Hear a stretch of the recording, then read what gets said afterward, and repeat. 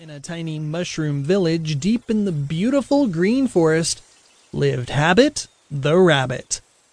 Now, I wonder why his mom called him Habit the rabbit. Early one morning, the big, bright sunshine sneaked a peek right through the window shade of Habit the rabbit's room. He opened his big, sleepy eyes. He stretched and wiggled his furry paws as he woke up. Habit the rabbit jumped out of his soft, forest green grass bed. He reached up and carefully lifted up his long ears, one at a time, so they would be tall and straight. I wonder why his ears are so long.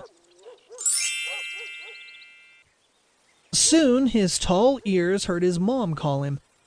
He hopped right out of his cozy room and into the dancing daisy kitchen.